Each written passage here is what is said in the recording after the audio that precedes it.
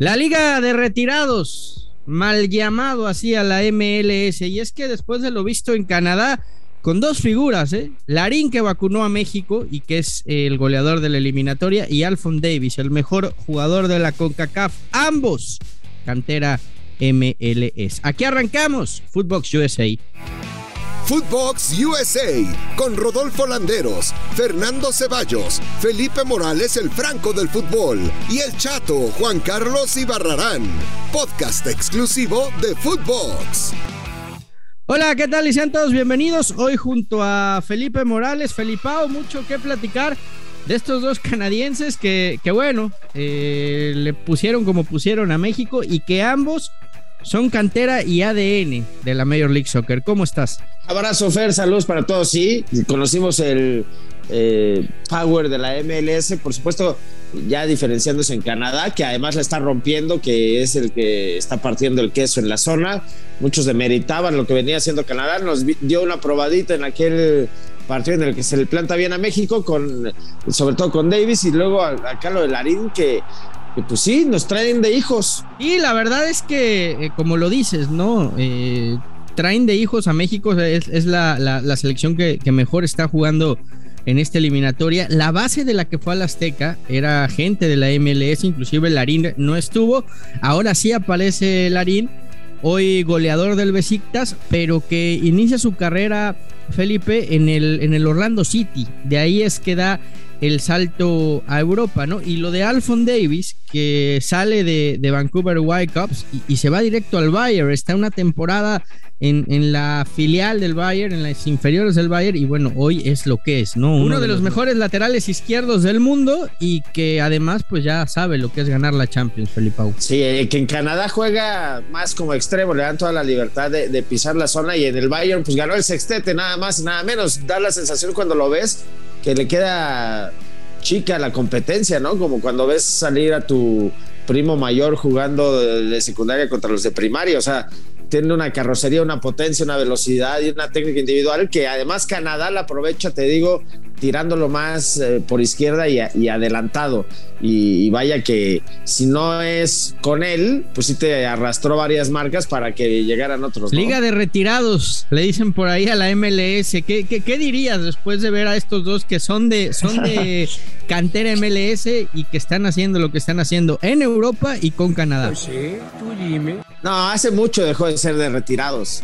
O sea, antes sí te la compro que venía el pibe Valderrama o que Beckham decía, bueno, igual y me quedo a vivir en Los Ángeles y luego veo si en 20 años compro un equipo, cosas que están pasando, pero ahora no. Algunos, sobre todo los del norte que bajan, los canadienses que bajan a la MLS, lo ven como catapulta.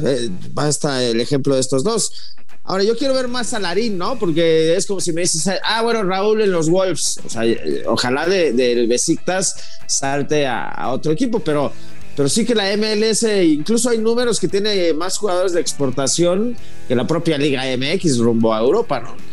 Y que además, Felipe, están mandando más jugadores a sus selecciones, ¿no? Y no te hablo solamente de CONCACAF y de CONMEBOL, que es lo que pasa con la Liga MX, porque acá sabemos, hay jugadores de otras latitudes, ¿no? De repente europeos, jugadores que pertenecen a la Confederación de Oceanía también, alguno de Asia, de África, en fin, exportan no exportan, porque es más bien prestan jugadores a más selecciones, a más confederaciones, y al final el número termina siendo mayor. Lo de Larin, coincido contigo, ¿no? Habría que verlo en otro equipo más fuerte que el Besiktas. Por lo pronto ha dominado en la liga turca y creo que las sensaciones que ha dejado con esta selección de Canadá son muy buenas. Sí, hay que verlo, pero pues es que normalmente cuando vienen dos derrotas cancha en México siempre se va uno a lo estructural, ¿no? Es que el rebote que da Memo es porque hay extranjeros en la liga, ¿no? O porque no se exporta tanto, y a veces no es tan así, o sí, pero es como, no sé, decir, oportunista, decir Memo no descolgó la pelota en el área chica, es culpa de que los mexicanos se van muy caros a Europa y por eso no se van. Son análisis distintos. Sí que, por supuesto, Canadá o la MLS están exportando más, pero aterrizándolo al fútbol cancha, por ejemplo, contra Canadá, Yo no creo que haya tenido nada que ver. O sea, se pierde por 2 errores de Memo y a darle Entiendo lo que dices y estoy de acuerdo, ¿no? En ese partido podemos hablar de 2 errores puntuales, pero creo que es más bien hablar de la estructura, Felipe. ¿Por qué hoy el mejor jugador del área sale de Canadá? Un país que de historia futbolera tiene nada, ¿no? Como el caso de Alphonso Davies, que de la MLS emigran a clubes europeos. ¿Y qué pasa? Que cuando vienen los equipos de Europa y ven a jugadores con talentos y preguntan en MLS, son precios de mercado, son precios reales. Cuando van a México ya sabemos cómo están de inflados los jugadores, el trabajo que les cuesta salir. Y yo insisto, entiendo a lo que te refieres en ese partido, pero creo que sí hay problemas que atacar mucho más de fondo que de forma. Ahora, metiéndonos concretamente a lo que está haciendo bien la MLS, pues es esto, saber que para crecer futbolísticamente, pues tienes que mandar a tus jugadores a los mejores clubes del mundo y darles facilidades para que crezcan allá. Sí, yo quiero que la MLS le gane una CONCACAF a México, porque podemos hablar o de clubes o de selecciones, y en clubes, por más crecimiento que haya, México manda. No lo digo yo, así como te digo que Memo la regó y entregó 2 goles, lo dijo él. Dijo, bueno, no porque ganen un partido amistoso de estos que hicieron de MLS contra Liga MX son mejores que nosotros. O sea, a nivel club, porque no han ganado una CONCACAF. Pero es que no son mejores, yo no creo que son mejores, creo que están trabajando mejor. Sí. Están empezando a trabajar mejor, están captando más jugadores, están dándoles facilidades para que se vayan en Europa, sí. Están elevando su nivel, bien. Están trabajando mejor en mercadotecnia, en infraestructura, en muchas cosas. Entiendo lo que dices, pero me hablas de CONCACHAMPIONS, estamos comparando una liga de 25 años de existencia que hoy le compite a una liga que tiene, o a equipos que tienen más de 100 años de vida. Sí, no, yo cito y parafraseo más a Memo, porque él lo dijo, y puedo estar de acuerdo, no, porque incluso la MLS apenas va arrancando cuando acá ya se está jugando rondas definitivas de CONCACAF. Yo lo que voy es a que, por ejemplo, ¿qué te dirían en Estados Unidos si llega un equipo de la ONEFA y te gana 3 partidos a 3 equipos diferentes de la NFL y en México estás viendo en todas las portadas que somos el gigante del área del fútbol americano? Te dirían, siguen echando ganas, qué bueno que ganaste 3, pero pues la NFL acá es la que manda. No sé si me explico, o sea, los contextos a veces son porque México perdió 2 partidos, porque está jugando del carajo, nadie lo va a ocultar, ya son los peores de la zona y no están así, porque los análisis también son cíclicos. Pero esto yo ya lo vi con Hugo, con Aguirre, con La Volpe, con Erickson, con el Chepo, y el ejercicio siempre es el mismo. El que pide las cabezas es el medio de comunicación. Cuando nosotros no estamos para pedir cabezas, yo no quiero la cabeza del Tata, yo quiero que el Tata le ponga cabeza al asunto. Pero somos cíclicos hasta en eso. 2 partidos perdidos, fuera todos, no existimos. La MLS es mejor. Ahora estamos hablando, imagínate, de Canadá, ¿no? Que puede ser que el momento sí sea mejor, pero también en la previa, en el análisis, muchas veces es muy soberbio, Felipe, y no se reconoce el crecimiento y no se reconoce que se te están acercando, y viene el contexto de lo que tú dices. Es que en CONCACHAMPIONS manda México, ok, está bien, pero pongamos todo sobre la mesa. Una liga de 25 años de existencia con una que tiene equipos de más de 100 años, una liga que antes no te olía ni la sombra y que hoy ha llegado a 2 o 3 finales y te ha complicado, porque si hablamos de aquel Chivas Toronto, cómo sufrió Chivas, si hablamos del último Tigres contra LAFC, cómo sufrió Tigres para poder ganar. Y eso no pasaba antes. Entonces se te están acercando también en tu liga. Y en el tema de selección, pues yo sí creo que desde hace rato México está a la par, o Estados Unidos está a la par de México. A veces gana uno, a veces gana el otro. Ahí sí. Pero lo que yo hoy estoy viendo, Felipe, que es lo que no veo en México, en Estados Unidos yo veo una selección de 23 años de edad promedio, que la mayoría de sus jugadores están en Europa, muchos de ellos en clubes top, y que eso evidentemente de aquí a 4 o 8 años les va a implicar un salto de calidad en donde si no te pones a trabajar hoy, te pueden rebasar. Sí, no, porque yo lo que sí veo es que hoy la Liga MX está rebasada completamente, está lejos de ser un nivel óptimo de fútbol, y está claro que las selecciones que están marcando tendencia son las que tienen más jugadores en el fútbol europeo. Y la otra prueba es lo que decimos de Canadá. Canadá te está marcando diferencia gracias a que tiene 4, 5, 6 jugadores en Europa, solamente uno de ellos en un club top, pero que los demás están jugando, están siendo regulares y están creciendo futbolísticamente. Y ahí va Buchanan, el jugador del New England Revolution, que ha sido una de las revelaciones del torneo y que no tarda a irse a Europa. Entonces es ahí en donde yo veo el análisis de fondo. Después ya nos podemos meter a las formas y a otro tipo de situaciones cancha en donde es otro análisis. Pero yo sí veo una estructura y un fondo y una idea de cómo crecer y cómo ir a más. Sí. Ahora, en selecciones sí te lo puedo entender, sobre todo porque México juega en tercera. O sea, juega en tercera y no división, en tercera velocidad.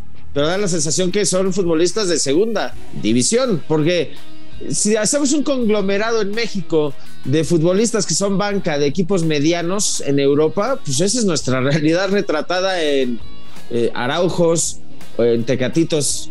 No quiero decir que el Porto sea mediano, pero su rendimiento sí, o de Herrera. No quiero decir que el Atlético sea mediano, pero su rendimiento también, porque ni siquiera es titular. Y porque yo esté en Europa, yo quiero ver la intensidad de todos los europeos que muestra el Chucky, por ejemplo. Entonces, a mí, o sea, lejos de esto que coincido, no creo que sea porque México tenga mal pie, sino porque simplemente dejó de ser intenso. Caminan la cancha, la trotan. No hay alguien que apriete, que muerda. Luego te encuentras a Davies, a Buchanan, a Osorio. Después entró, bueno, también estuvo Larin. Son locomotoras físicas. Entonces, para empezar, ya te rebasaron en ese sentido, ¿no? En el físico. Que Herrera haya entendido que meterse chochos es una de las maneras de ser más fuerte. También habría que decirle que es otra de las formas de ser más lento. Porque pues, el güey se convirtió en un modelo de GQ, pero ya no tiene ni siquiera cuerpo de futbolista, y eso le impacta en la cancha, quieras o no. No estoy hablando solamente de lo físico, sino de lo que el rendimiento que te da. O sea, hay cuerpos de futbolistas, cuerpos de nadadores, cuerpos de clavadistas, y particularizo con Herrera porque lo ves, no es que él no quiera correr, es que ya no corre. ¿Te acuerdas del Herrera ligerito del Pachuca, del Herrera ligerito del Porto? Era un espagueti. Ahora le das la pelota, vas perdido 2-0, te pide calma, la tira para atrás y sale trotando como si estuviera en un entrenamiento. Y eso lo replicas en varios jugadores que incluso están en Europa. Y entonces ahí es donde yo digo, es que igual los que están allá no son tan buenos, ¿eh? No habría que llamar siempre a los que son banca allá. Porque cuando los echas a andar contra tipos como Davies, que andan en ritmo, con un sextete en el Bayern, pues quedas exhibido.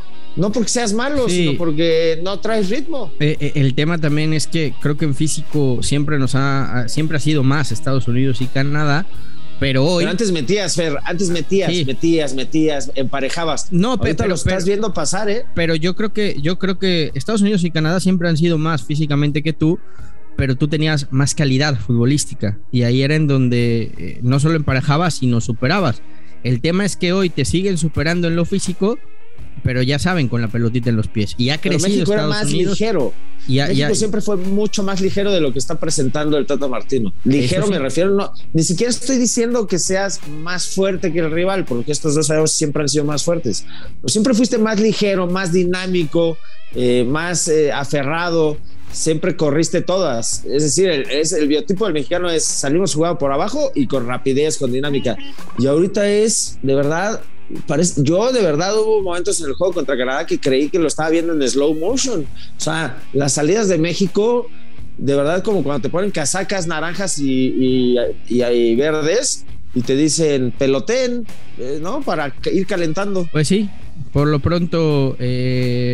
yo creo que sí ha subido su nivel futbolístico Canadá, ha subido su nivel futbolístico Estados Unidos, y ahí está la liga que muchos mal llaman de retirados, que sigue sacando jóvenes y sigue exportando al fútbol europeo. Felipe, como siempre, un gusto. Abrazote, y sí, me gusta mucho lo de Canadá, y estos dos, pues sí salieron de ahí, de la MLS. Abrazo grande y gracias a ustedes también por acompañarnos en esto que fue Footbox USA, podcast exclusivo de Footbox. Chao.